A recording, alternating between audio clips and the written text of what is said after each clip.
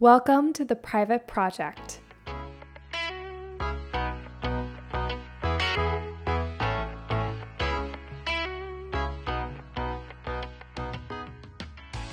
Welcome back, everyone.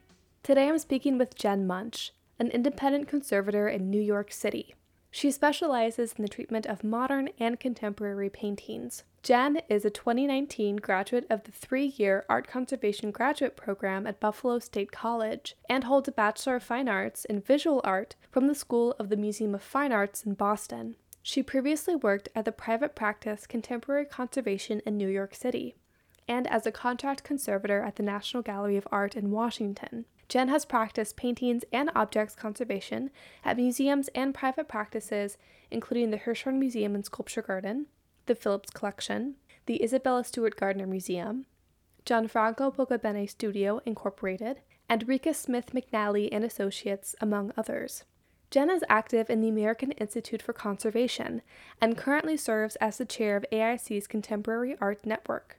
In this interview, we discuss Jen's transition into the private sector during the outbreak of COVID, how she started and grew her business in New York City, and the lessons she's learned in bidding for federal contracts and in business classes, including why the IRS may audit you and a great tip to prepare for that process. We also discuss the challenges of accreditation for the field of art conservation. And now here is my interview with Jen Munch.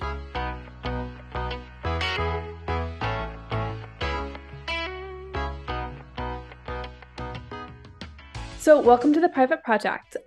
Starting with my first question, how did you discover the field of conservation? I've actually known about the field through the lens of library and archives preservation since I was a child because of family members working in academic libraries, especially my mom. She's a special collections librarian for the City University of New York. So I would hear a lot around the dinner table about stabilization, digitization, media migration, that kind of thing. And I learned about art conservation when I was in high school because one of my teachers took interest in me and was very kind. She suggested I speak with her daughter, who was a jewelry conservator who had trained in the FIT program. So I did speak with the daughter. I learned about conservation. I learned that chemistry was a big part of it. And as a teenager, I just didn't have a big connection with chemistry. So I kind of put it on the back burner. And I came back to conservation in college. I was reading conservation papers, especially as they related to ephemerality and materiality, things like that, material choices. I was in art school at the time. I was working with a lot of latex. I was working with other ephemeral materials,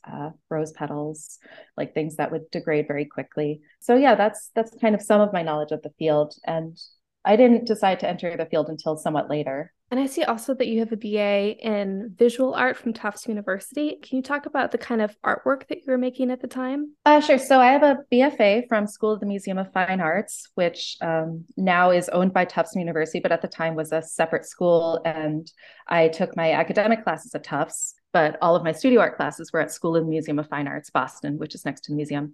I was doing sculpture, I was doing painting, I was working in all kinds of materials. I did a lot of glass. I was very proficient working in different media with glass, especially glass blowing and casting. And then I started doing a lot of casting with latex. I was casting onto my own body parts and then building assemblages, sculptures where I would stuff these latex skins and make just different sculptures that were like very bodily and organic. And I did a lot of work with really just different materials. They really encouraged us to be very experimental. So yeah, I was casting onto old leather that was degrading and it would just leave gorgeous, beautiful marks. I would make books out of those. I would make wall hangings. So I was working in a lot of different materials, textiles. That's so fascinating. I wanted to ask because in reviewing your CV for the interview, I noticed that there's some experiences you have with painted sculpture and with paintings. And I wondered if that came from the type of art that you were doing at School of the Museum of Fine Arts in Boston. And that sounds correct. Like you're working for not only paintings, but also sculpture forms. And it seems very interesting, the type of work that you were making. That's amazing. Oh, thank you. I do think there's certainly a relation. I was making a lot of painted sculptures myself. I'm very comfortable with painted sculptures. And I'm comfortable with both paintings and sculpture. So actually, it was hard for me to choose which direction to go in the field because in the United States, you do have to pick at a certain point in your graduate training, you have to pick your specialization between objects, paintings, paper. I think that's a unique challenge in modern and contemporary conservation. Sometimes the lines between kind of the divisions that you learn in grad school kind of blur together. Like, is it an object? Is it a painting? Which we can touch on a little bit later. But I want to go back to before grad school. So when did you decide that you wanted to be an art conservator? And can you talk about some of the pre-program experiences that you had? Yes. So after art school, I did a few things. I wanted to be working in the creation of artworks. I was working for different artists as an assistant, and I was doing fabrication. I was also working as an art handler. And as an art handler, I had one exhibition at Harvard at the Graduate School of Design where I was working alongside a conservator who was from their library. And I realized while working with her, while installing these archival objects, I just really liked her sensitivity, the way that she talked about the materials we were using and why we were installing things certain ways. I really enjoyed all of our conversations we had about conservation, about art.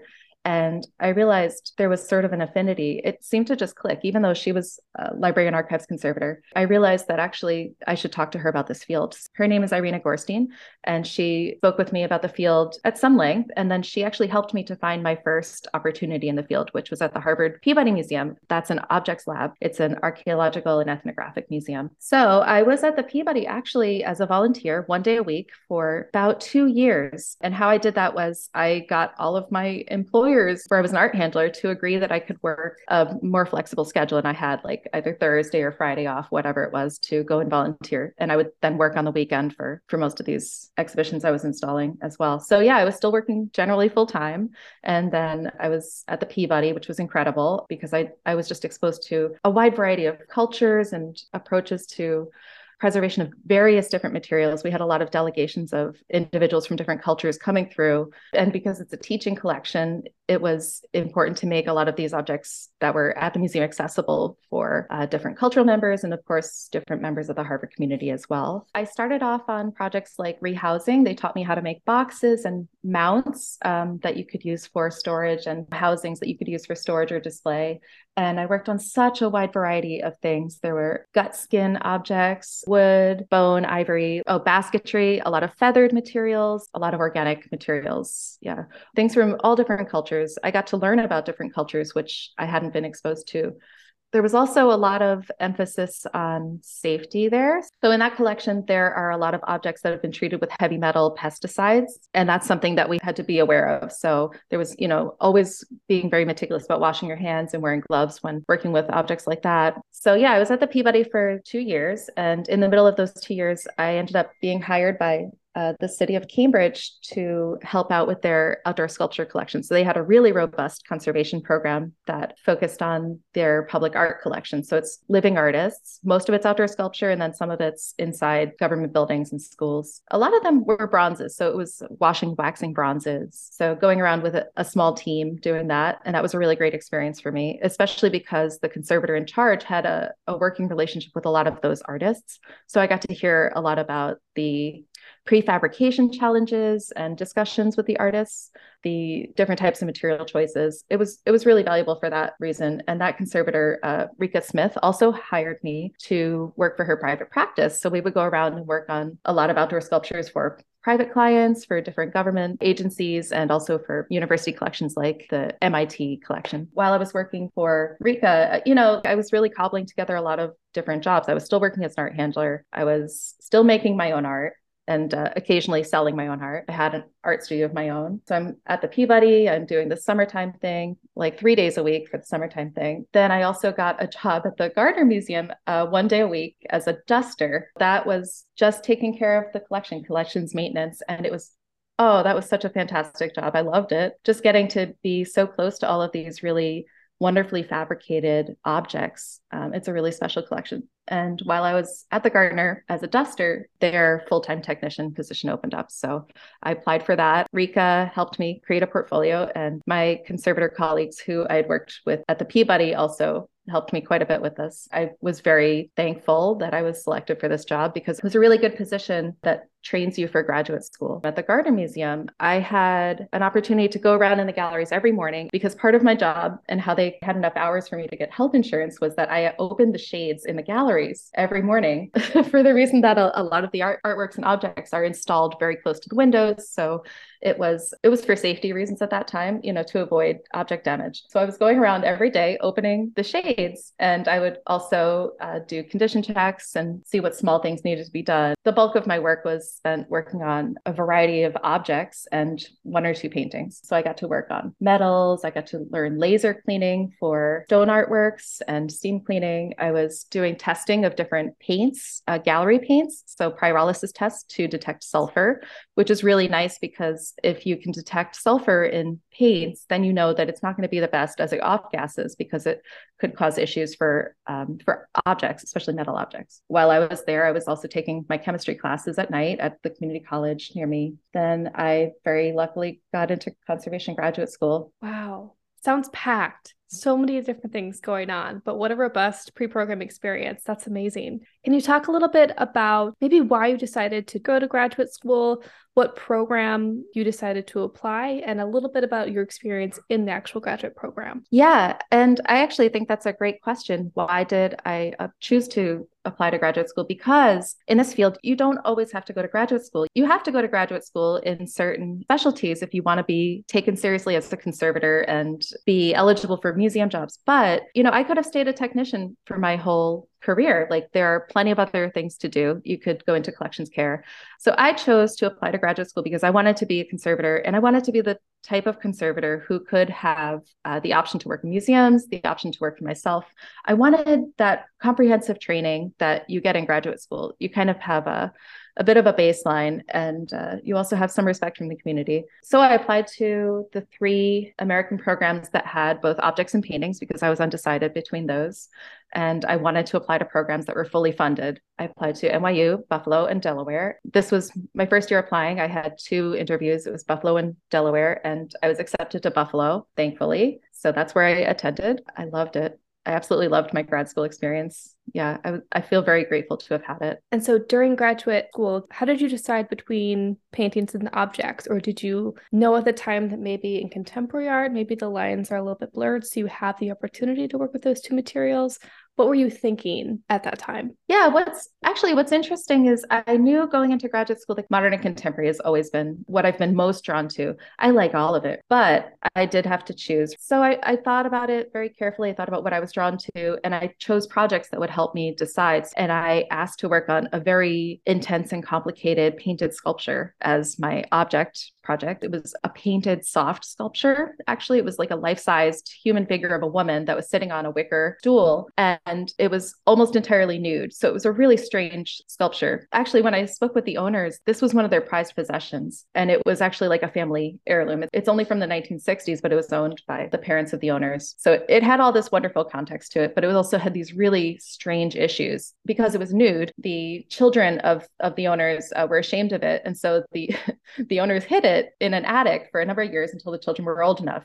And unfortunately, while it was in the attic, it developed mold. A lot of the paint was flaking and cracking. It was in a really, really bad state of deterioration. That was a great opportunity for me to work on this object that was in such bad condition, but was so valued by the owners, like so beloved. And then for my painting, I chose a very poor condition painting with a lot of interesting issues. It might have had fire damage. Those 2 projects really helped me decide. I love working on paintings. I love working on objects. If I had to choose, and I chose paintings. Oh my gosh, that sounds like such an interesting object to study and treat during graduate school. Wow, so much to think about. So in graduate school, you take on projects that have these contemporary modern materials with unique challenges.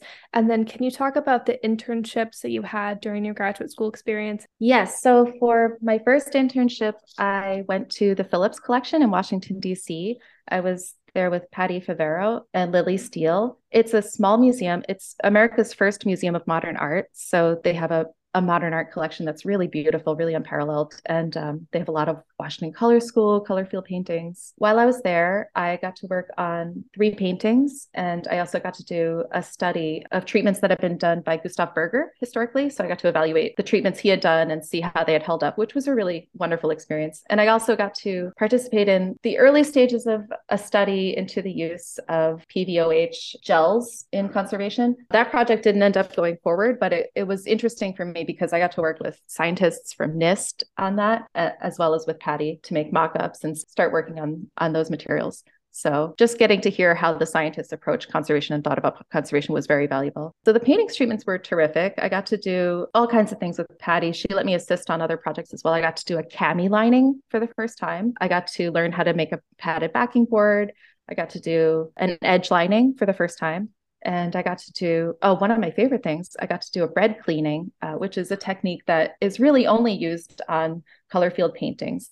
So cool. Okay, so you had your experience at the Phillips, and then what was another internship that you had? Yeah, okay. So the second summer, I went back to Boston where I had been before graduate school, and I worked in the private practice of Gianfranco Pocobene, who also had been my boss at the Isabel Stewart Gardner Museum. So he has a private practice separate from the museum. And I did that because I wanted more private practice experience. And I knew that he had some interesting projects. So he had some, it was like a church mural project that we worked on. It was painted walls and ceiling of a church in Newport, Rhode Island. And I got to work on the stabilization of what was remaining and then basically repainting of the things that no longer were there. So that was a really terrific experience. And then working on a number of easel paintings back in his home studio as well. So just seeing the type of workflow he did, he was very generous with answering my business questions as well, as other people have been throughout the years as well, certainly. So I did that. And then for my third year, I went to the National Gallery of Art. I was in the paintings conservation department at the National Gallery of Art, which, wow, that was a really, really wonderful experience. I'm just so grateful to have had that because it's just such a wonderful community of scholars and experts in all types of art disciplines. So being in a department like that was really special for a lot of reasons. Number one, it's the largest paintings department in the US. So there were a lot of different conservators there to learn from. So even when my own supervisor was busy, there were plenty of other people that I could ask my questions to. And yeah, I got to do a variety of things. I got to participate in the loan program. So I wasn't going out and doing loans myself, but I would do a lot of examinations of artworks that were going out on loan and meet with the people that were going with the loans. And also I got to do a lot of work,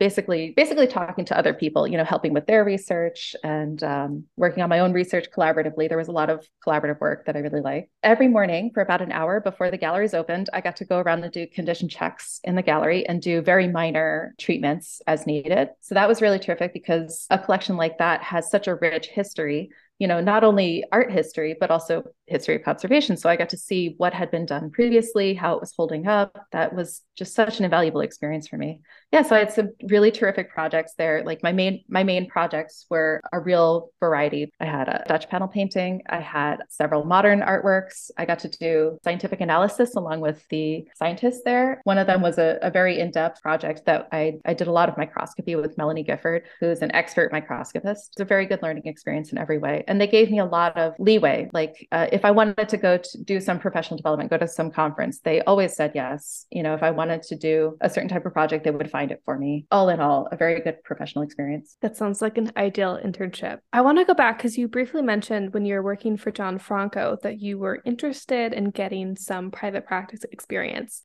At that time, I believe that was in your second year. Were you starting to think about private practice for yourself after you graduated? What were you thinking at the time? I've known for pretty much my whole time in this field that half of our field is in private practice and that it is an inevitability or a great possibility to have private practice experiences, at least at some point in your career. I didn't know at the time whether I'd want to be in a museum or private practice. I still like both worlds, actually. So I really wanted to just be prepared. Even though I had worked in Rika's private practice, which was public art, Gianfranco's was very different and it was paintings. So I really wanted to have paintings private practice experience. Yeah. Is there any ways that you kind of prepared for that possibility of going into private practice when you were a graduate student, or is that something that you really did after graduation? I definitely did things to prepare for going into private practice while I was a graduate student. So during my third year, while I was at the National Gallery of Art, I knew that I was going to be taking a contract after graduation. So that was my first experience working for myself in conservation. So while I was still in school, I did things like I created an EIN, which is an employer identification number. It's separate from your SSN. What else? I got a business bank account.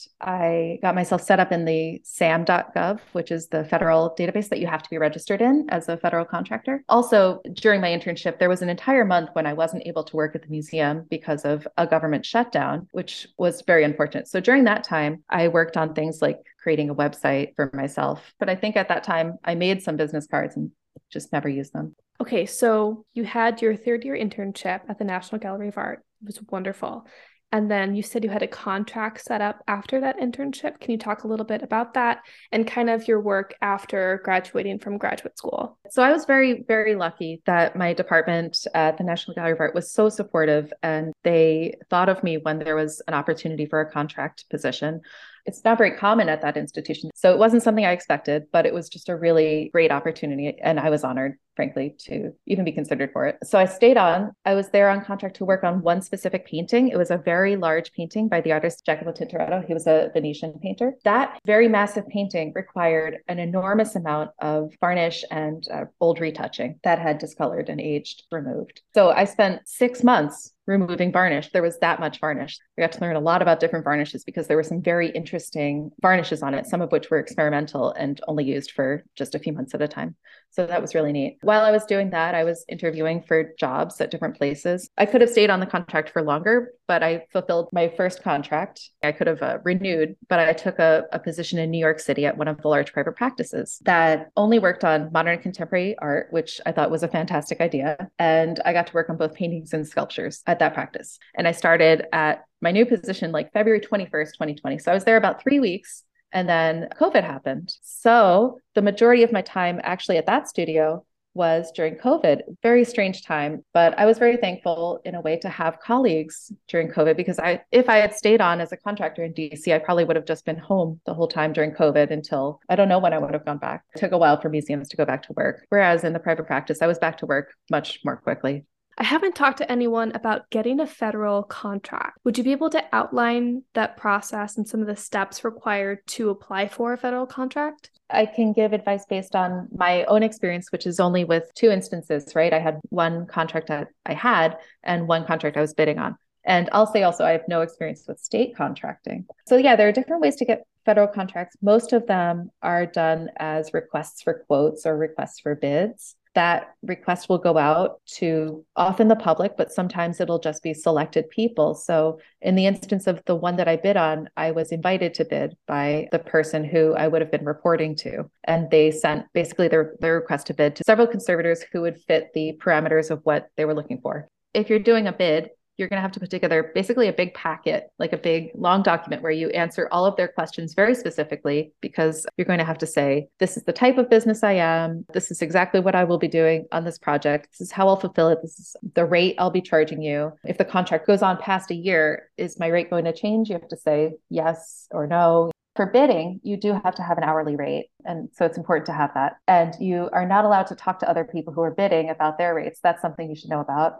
You just have to have your rate set in stone and know it going forward. Yeah, you get a big long packet and you just have to be very specific. And so after this position at a large private practice in New York, you then opened your own private practice. Can you go a little bit into why you wanted to start your own business and the steps you took to make that possible? I decided to work for myself, and I've done that before. Those prior experiences really helped me to feel confident that I could have my own private practice. And so I started taking referrals as they came in. They were trickling in, mostly from conservation colleagues in other cities, and then from colleagues in this city, including like curators and museum professionals I haven't even met, which was really nice, gallerists. So I started taking referrals. I didn't have a workspace to begin with. I had just a corner of my apartment where everything was collapsible. I had a little collapsible easel. I had all my supplies in bags. Yeah, I would just buy small amounts of materials at a time as needed, like different cleaning solutions, tacking irons. I bought myself a color checker for photography, slowly just acquiring materials as I needed them. And then sometime into working for myself, I decided I really needed a space to work in. My clients had been asking me like, you really need to get a studio. And I was saying, yeah, I know, I did. So that was good because it also frankly saved my clients money, because a lot of them had been renting out spaces for me to work in, like in warehouses, for example, or I would come to an apartment or to a gallery to work. But now that I have my own dedicated space, it actually expands a lot of what I can work on. So I could take treatments that take a little longer, treatments that have to use small amounts of solvents. Those are things I couldn't have done in the viewing rooms. And can you talk a little bit about how you found that space? And did you have to make any modifications in order to perform treatment in that space? So yeah, I started looking for space place quite a time before I took one. So probably with about 5 months lead time, I started looking just to see what was out there, what the possibilities were. I had very clear ideas about exactly what I wanted space-wise. I wanted a private space with a door that locked. I wanted to be in a professional building with other arts professionals around. I wanted fairly good security. So I didn't want like a front door of the building that was just open. The building I'm in has some pretty good security. I wanted a window. I wanted walls that went all the way up to the ceiling. So I had people looking out for me. I had an artist was basically going to different studios in their neighborhood and was asking different places. But strangely enough, the place I'm in now, I found on Craigslist. That's perfect. I want to jump quickly also to clients, because you mentioned that when you first started taking work for yourself, you were getting referrals from curators, gallerists, other conservators you had never met before. Can you talk a little bit about just how those references came to you and how you've built up your client list since then? I'll say that it's a pretty small list still, but generally it would be conservators who I've worked for. Some of them sent me actually their own clients because they would need a conservator here in New York City. I had one person actually who found me on Google, which was really interesting. Yeah, and then I had clients who I would do conservation treatment work for, who then referred me to other people. So for example, gallerists who had collectors who worked with them, they were referring me to their collectors, or to an artist that they represent. I've done work directly for artists as well. So it's all been pretty organic. It's just like people tell each other. Awesome. And you said also that you made business cards, but they weren't as effective maybe as you thought that they might be. Other than sort of getting referrals organically, are there any effective strategies that you found to be useful in trying to obtain new clients, or has it really been mostly organic, kind of word of mouth referrals? So far, all but one of my clients have been organic word of mouth referrals. Yeah, even so I go to different community events around my area. There are a lot of artists in my neighborhood, so I go to open studios, and even artists that I've met at open studios have referred me to people that they know. But I don't do any other traditional marketing. I mean, not yet. So something you could think about, if you want anyone who has artwork to contact you, you could do search engine optimization on your website. That is something I know how to do, but I will say that I haven't had a good success rate with having people find me through Google, because the people who have contacted me, a lot of them are just looking for the lowest price. And that's not the market I'm trying to target at this time. Oh, that makes total sense. How did you choose to open your practice in New York? Is it because you were already there from your last position?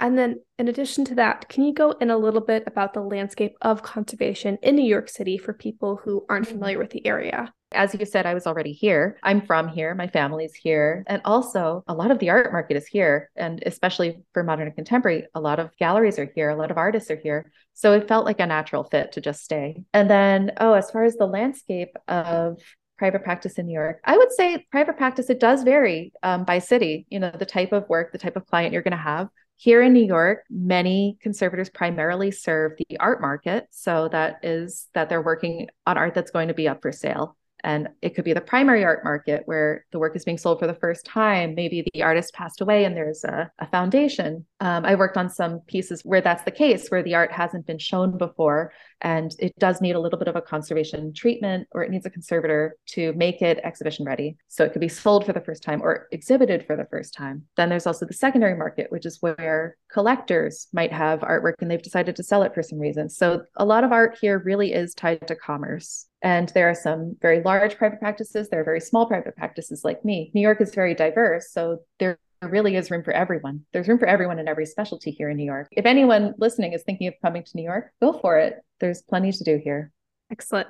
I'm curious, when you mentioned that for some of the work that you're getting is for art that's being prepared to go on the art market, or that's an influence in the type of work that you're seeing. I'm wondering how that, if at all, influences the type of treatment or treatment expectations that clients will have compared to conservation and like a museum setting, like at the National Gallery of Art and the Gardner Museum.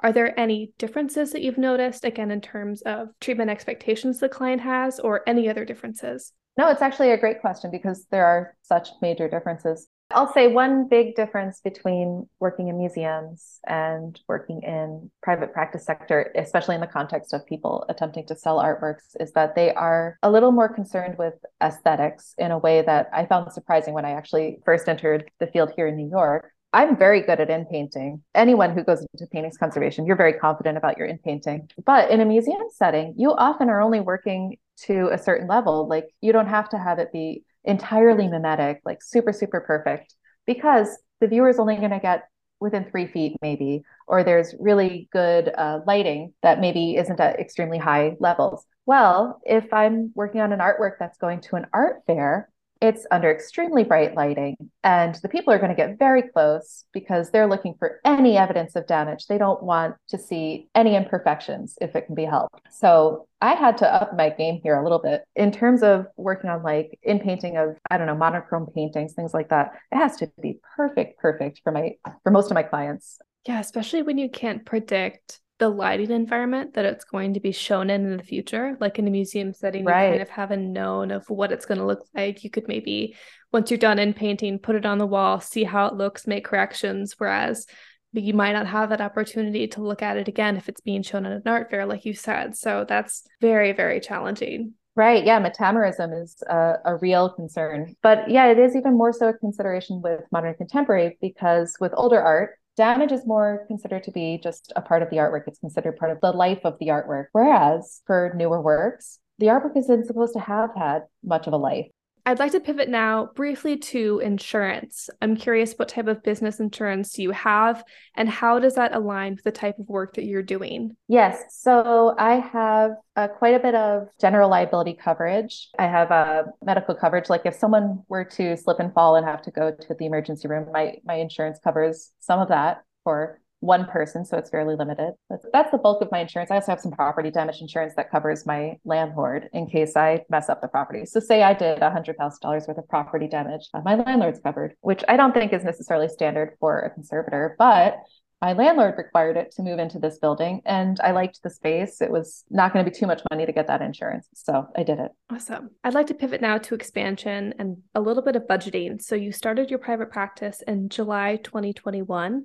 I'm curious what sort of equipment and tools you might have purchased since the start of your business. So since starting the business, yeah, I've bought little tools at first, especially since I was working out of a corner of my home. So a tiny folding easel, I bought tacking irons, cleaning solutions, things like that. When I moved into the space I'm in now, I changed it in just the smallest ways possible. I installed a photography setup, so including a backdrop that I can raise and lower. So the space is fully convertible. I have some lighting equipment. So I bought some lights and stands and a tripod, all used. I bought a camera at that time as well, also used. And the only modifications I've made to my space, I hung my own security camera. And I also made some small curtains for covering areas where light gets in so that I could do ultraviolet photography. I bought an easel, a large easel, in addition to my small one. I bought a lamp that I use for in painting. So it's the type that it's an LED where it changes color temperature. It has a really high CRI for color accuracy. And looking at my work in different lighting conditions. I bought some metro shelving. I've actually found a lot of my equipment as well, which is really nice. So in New York, it's like this, where you can just be walking down the street and you find an amazing table. Or another artist in my building was actually giving away some equipment. So I have some really nice, very robust power strips and things like that. Awesome. And do you have any equipment you would love to purchase in the future that might expand the services that you can provide? Do you have any ideas on that? Oh, yeah. I wouldn't mind buying a suction platen. That would be really nice. I like using those. That would be terrific. And I would like to upgrade my vacuum at some point, a little bit unwieldy, the size of it. And I might want to buy just some small things like Petra Demuth has a nice set of tools that I might want to buy that are used for like tear repair. Awesome. I'd like to transition now to your rates. Do you charge hourly or bid according to individual treatments and or clients? When I'm working for individual clients, I'll give them a number basically for the whole project. I'm not going to say I'm going to spend 16 hours on this. I'll say it's going to cost X amount of money, and often it'll be a range. I'll give them a low and a high estimate. The reason I do that is because while I do try to stick to the low estimates, and I'll tell them that I try to stick to the low, it gives me a little bit of leeway, and they've already okayed a larger amount of money in case something does come up. And things do come up sometimes in treatment. You can't always predict how it's going to work. Awesome. And what is your vision for your business? How would you like to expand or grow your business in the future? So I don't anticipate bringing on any employees or getting a larger space anytime soon, but I do want to have more contract work with museums, and I want to work with more living artists, estates, foundations, all of it. I am very interested in all of that. I don't have a ton of experience working with insurance. I have some, but that might be nice as well, just to have more experience in that realm. I love working with small galleries. So that's a really nice thing. I'd love to just keep getting better connected here in New York City. I'd like to transition now to the several business classes you've taken throughout your career. Could you describe the most practical and useful advice that you've received from those courses? So I've taken a number of business classes, several of which were in college. And four of the business classes I've taken have actually been targeted directly to artists or people working in the arts, which has been especially beneficial. So if you have the chance and they're thinking about starting their private practice, definitely there's a lot that you can get out of it. There are a lot of parallels to being an artist and to being a conservator. While I was in college, one of the business classes I was in taught by a tax accountant who was an artist herself. And she and the other accountant that she brought in to speak to us about taxes, I would have to say their advice was probably the most valuable when you're working for yourself, and you're itemizing your expenses. When you're first starting out, you might be operating at a loss. You might be declaring a loss on your taxes. But something to be aware of is that declaring a loss on your taxes makes you vulnerable to being audited by the IRS. And when you're audited, it's a big process, and you're going to have to come up with every receipt for, every expense that you're justifying. And I have been audited, not in my current business, but when I was working for myself as an artist and doing fabrication and art handling, I was audited twice actually. So that was such good advice because I was prepared for an audit. Every single expense I was taking, I was prepared to tell the IRS exactly why it was justified for my business and was a legitimate business expense and not me taking a vacation to, I don't know, buying things that weren't for my business. Oh, okay. I have another piece of advice. Every jurisdiction is different tax-wise. Even within the city I'm in, Manhattan is different than Brooklyn. Brooklyn is different from Queens. When I'm looking for information on how to do things, you have to look by your jurisdiction. You should only take classes if they're very specific to how to operate a business that are specific to your state. Wow, that is such good advice. I have never heard from anyone about the potential of being audited, but it makes so much sense, especially if you're reporting a loss, which I think a lot of people encounter when they're first starting out in their business. And the fact that the jurisdiction is different, even in the city, wow, I knew it varied between states, but that's fascinating that even in a city, it might be different depending on where you are. Oh, the other thing about being audited, I want to mention, so I actually at the time wasn't operating at a loss.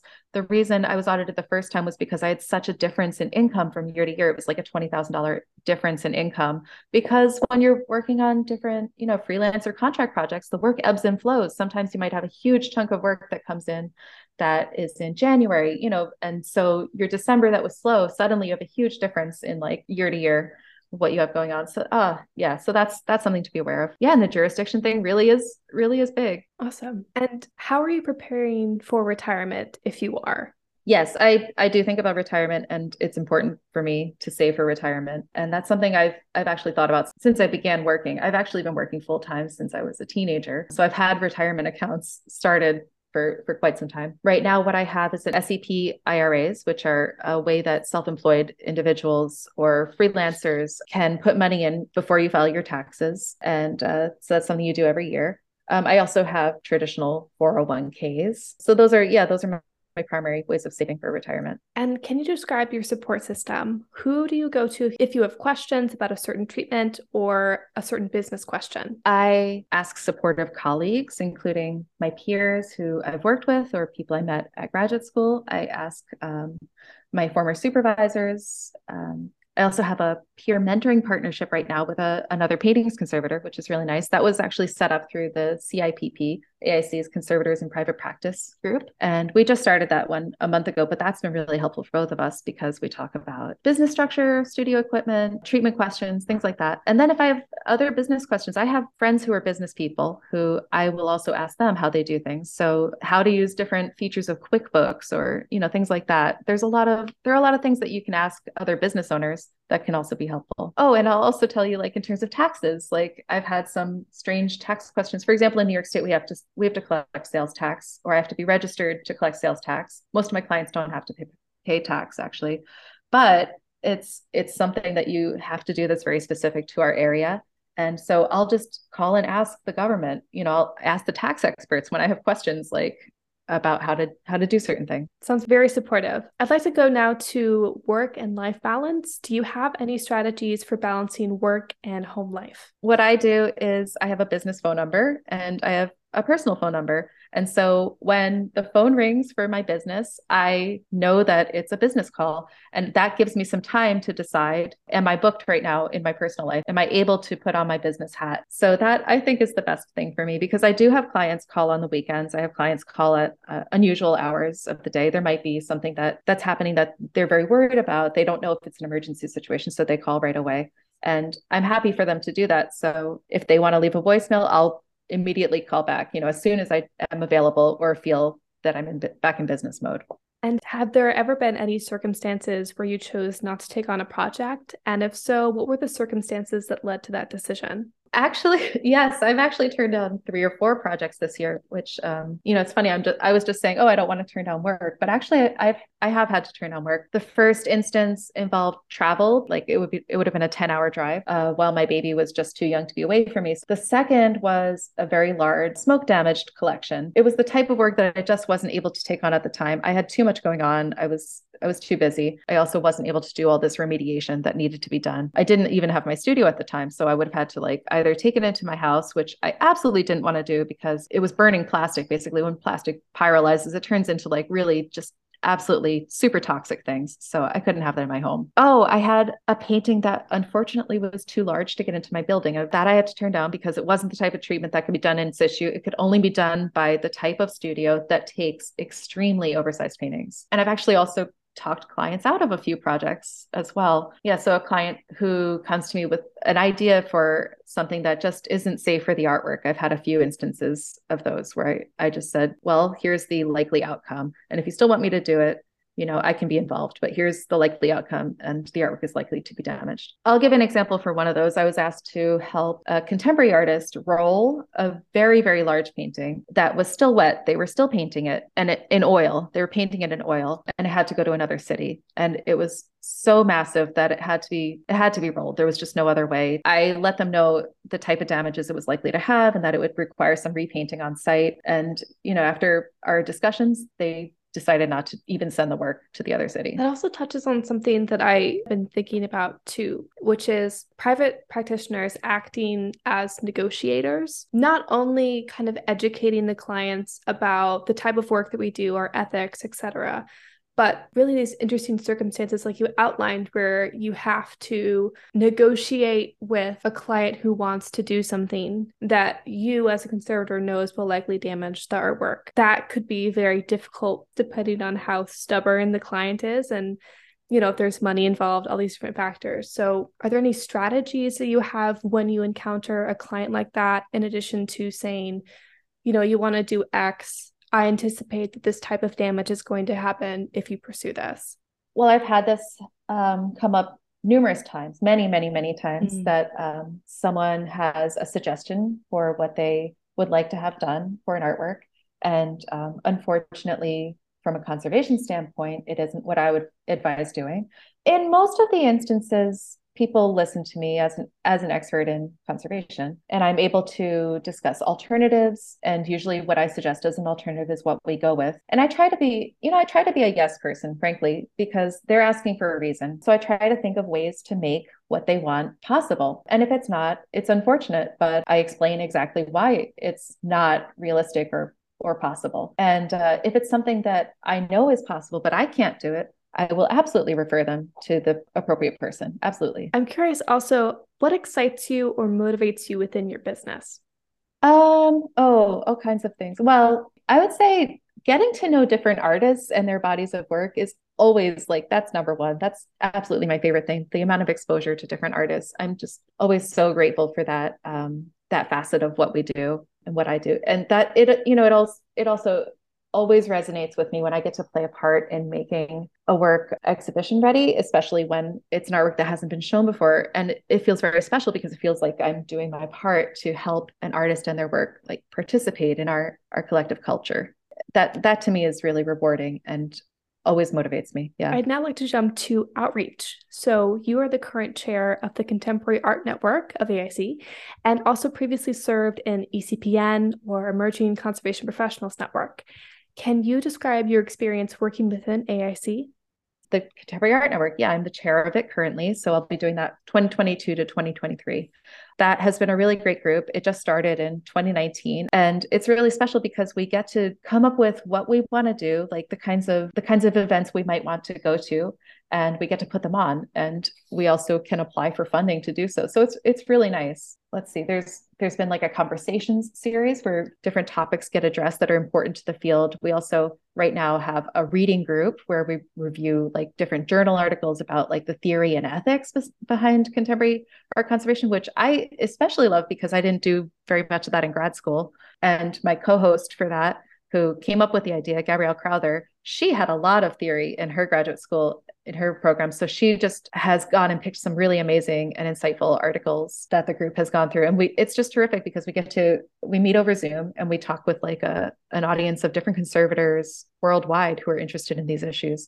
And we get to hear about different viewpoints from different practitioners. That sounds fascinating, especially when you can reach such a wide audience and draw from all these different people with different backgrounds. That seems like the perfect environment to have those types of really theoretical discussions. That sounds really fascinating.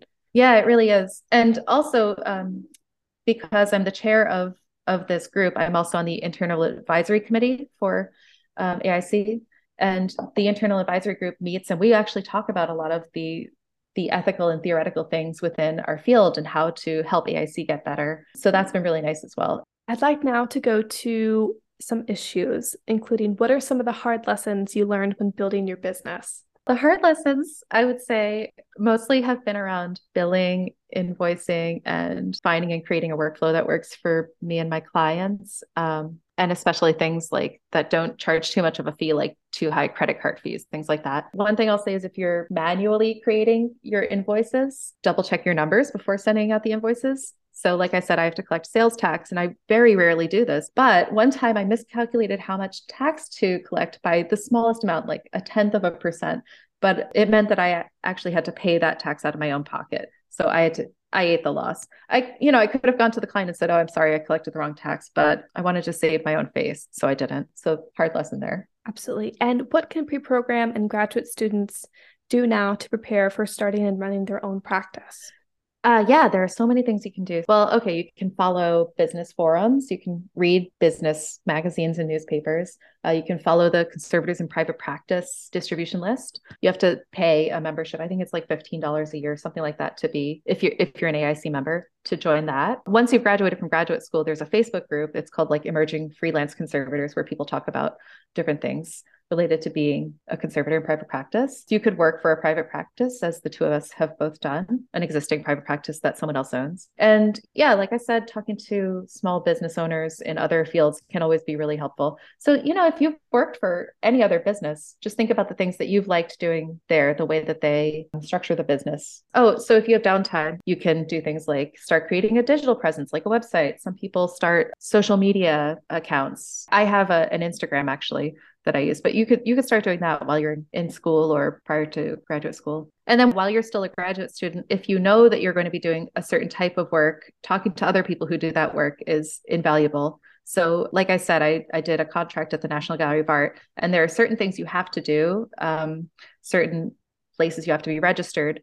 So I asked the contract conservators I was working with, and they helped me get set up with things like cage codes, which are things that you need to describe the context of your business. You need to tell the government like what code your work falls into primarily. What is an unlikely but necessary part of running your own business that you think listeners should know about? Probably the amount that like my prior art handling experience has come in handy is actually surprising to me, because I have clients who don't have their own art handlers, or maybe their art handlers just aren't equipped to pack things in a way that I would personally want to do it. So I actually have ended up like advising on packing and installation quite a bit, and sometimes even packing the artworks myself when they're leaving the studio.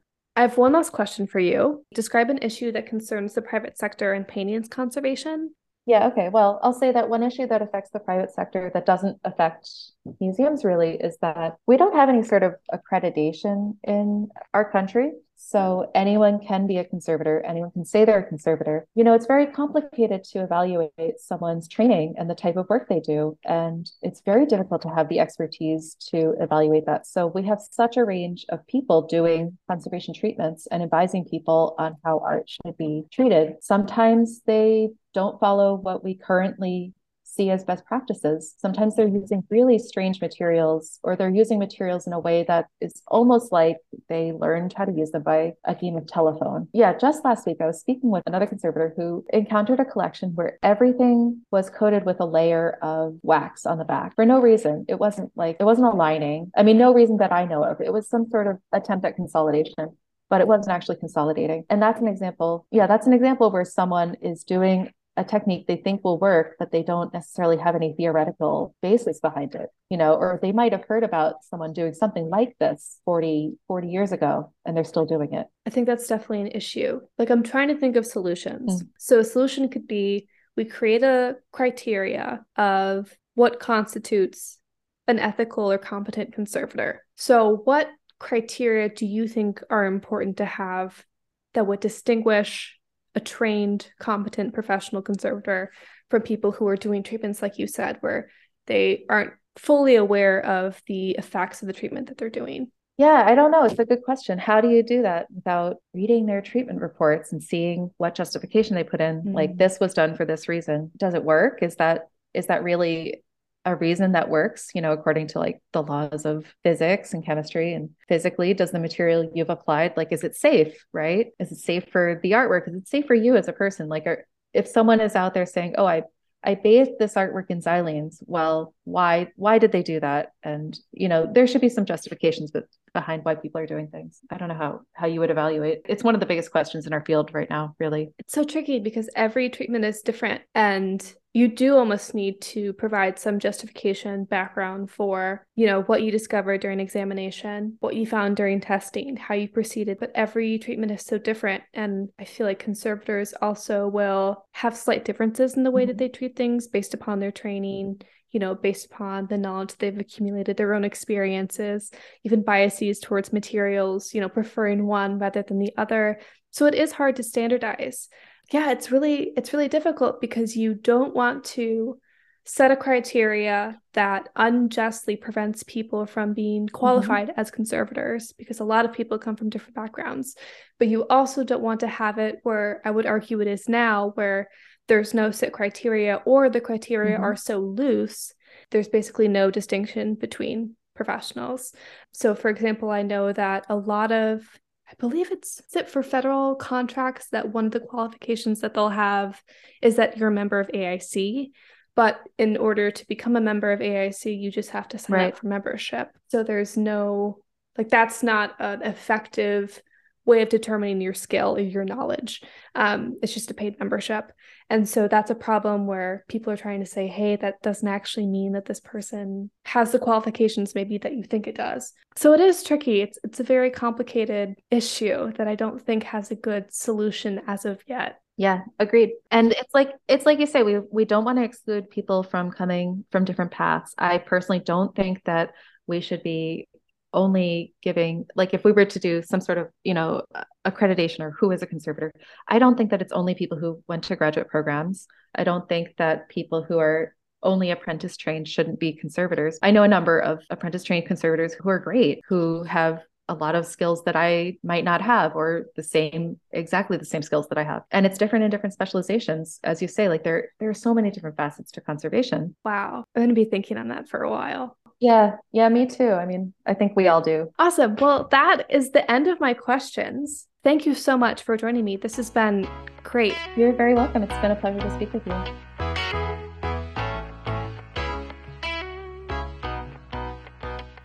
Thank you so much for listening. For more information on the podcast, please visit theprivateproject.com. On the website, you can view a complete episode list, submit your feedback, and donate to support the project. All donations go directly to the interviewees, who take time out of their busy schedules to talk to me. This also incentivizes those not in my network to be interviewed and allows me to bring more diverse content to you. Thank you for your support.